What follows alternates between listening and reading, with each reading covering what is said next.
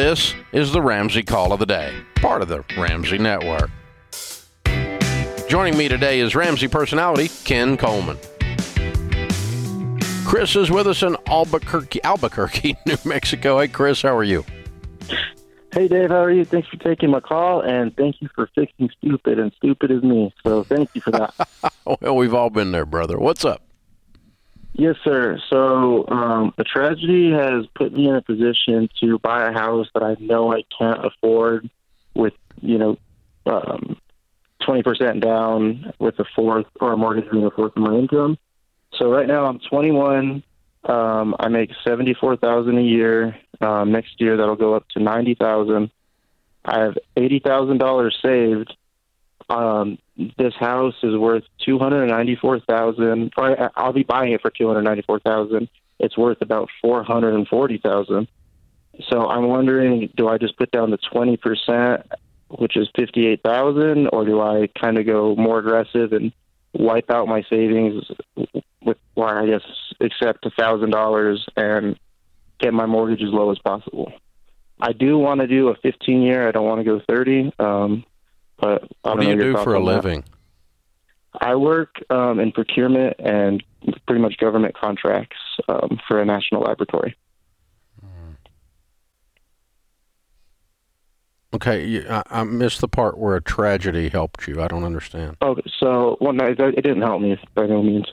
My uncle passed away 5 months ago, or 5 months ago yesterday, and so I'm kind of the only one in the position to buy a house, and my family wants to keep it in, and by no means is it forced. I've been taking care of the house for a couple months, and I absolutely love it. I just don't. I know. So the family wants to sell you a house that's valued at $440 for $300. For yes, sir, $294. Okay, where did the $294 come from? That is what my uncle owed on the house. So that's what they're selling it for. Okay, why? Because they want it to stay in the family that badly? Yes, sir. Is there an obligation on your part to never sell it? No. Is it on family land? I don't think so. It is not on family land, no, sir. Okay. So what happens if you get married and your new wife doesn't want it and you sell it? Is everybody in the family mad at you? That is a possibility. However, I don't think so. I think realistically, my mom would actually probably downsize and get into it. They're very emotional. They're holding on to just about everything. And she had made a comment, if I can't get into the house. I'll pass. Yeah. This is a trap. Yep. Your family's whacked. This is a trap. This is a trap. You're 21 years old. This is a trap. You're going to regret this because of not because of the math, but because of all the emotions tied to it. You're going to get painted into the corner, and you're going to get paint on your feet. Somebody's going to be pissed at you when you try to do something nice and you strained your butt off at 21 to do it. Well, my goal. So I've been living here since a month after it, taking care of it, and at first, I felt pressured, but after these couple months, you're going to feel pressure when you want to sell it, and somebody wants to buy it from you at a deal. Well, I don't necessarily know if I want to sell it. My goal is to pay it off. No, you're going to want to sell it someday. And when you do, somebody's going to be pissed if you don't give them a deal inside the family. Yes, sir. There's that expectation on this. There is. I'm right.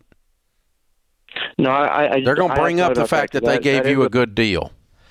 Chris, let me ask you this. Sir. If your uncle had not passed away and this house situation didn't come your way, would you be looking to buy a $294,000 house if this hadn't happened right now? Well, when he passed, I was in a totally different position. Like I said, I was stupid, and then I found Dave. 5 months ago, I was about $60,000 in debt. I sold everything, got myself a hoopty, paid off my student loans. Now I'm completely debt free with $80,000. Who are the heirs? Your mom and who else? My mom and my mom and her sister. Okay. They have to write you a detailed letter that says you are free to do with this house anything you want, anytime you want, without asking anyone's permission. You are not obligated to give them first right of refusal.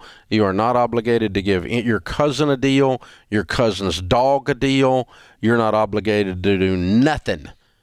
If you buy this house, it is yours to do with as you dadgum well please forever and ever, and no one is allowed to say a peep about it. That needs to be in a letter.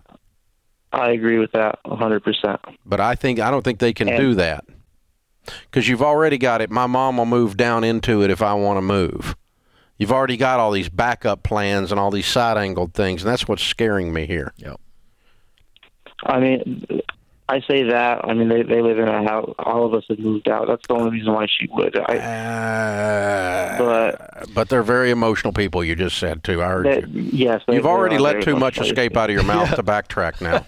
No. I'm not trying to backtrack. However, sure you are. You got used to the pressure. You admitted you got used to the pressure. Initially, there was pressure, and I don't think you would have been in the market for a house this expensive at this age. You're 21. You're in great shape. Hey, listen, here's the way I want this laid out. If you keep it a year and sell it and make $500,000 profit, nobody says beep. Yes, sir. And if that is the case, then do the deal. Then do the deal. Yeah, you can do the deal. Put everything down but an emergency fund of 3 to 6 months of expenses, not everything but $1,000. So everything but $15,000. And then if you get in trouble, do not hang on to this house in the name of family emotion. You sell it. Yes, sir. Sell it! If you get in trouble. It's a stupid house. Is it an issue going 15 years? No, put it on a 15-year fixed rate. Put down $65,000. Keep $15,000 in your account. But you and your mama and your aunt all better be emotionally prepared to cut this thing loose, because you are getting into an emotional trap, and I'm afraid the trap is going to destroy you, not the deal. Okay. You hear my concern loud and clear? No, I do, and I thought about that, and that is an issue. Yeah, I mean, the number of times, man, in 30 years that I have talked to wonderful people like you and your mom, where your aunt gets so pissed off she can't breathe because Jim Bob, her third cousin, didn't get a deal on the house after she gave you a deal on the house, and it was an unwritten set of assumptions, and you know what an assumption makes, everybody. That's what happens. And you gotta have real clear on that in writing. It's not a legal binding contract, but it's them saying out loud, you are free to sell this house 20 minutes after you buy it and make a profit, and nobody gonna say beep. And Chris, if you don't have that freedom yourself emotionally, and they won't give it to you emotionally and relationally, please walk. That's right.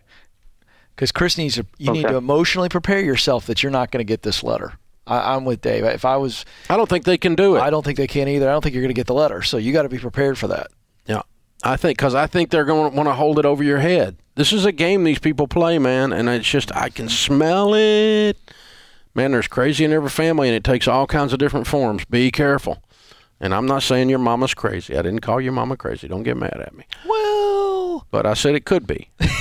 Could be the aunt, and it could be Jim Bob, and it could be Jim Bob's blue tick hound. I don't know, but somebody in that pile is going to cause a mess. I'm just saying.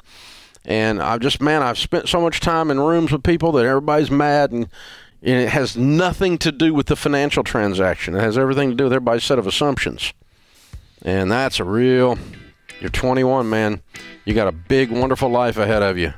Don't screw it up with your uncle's house.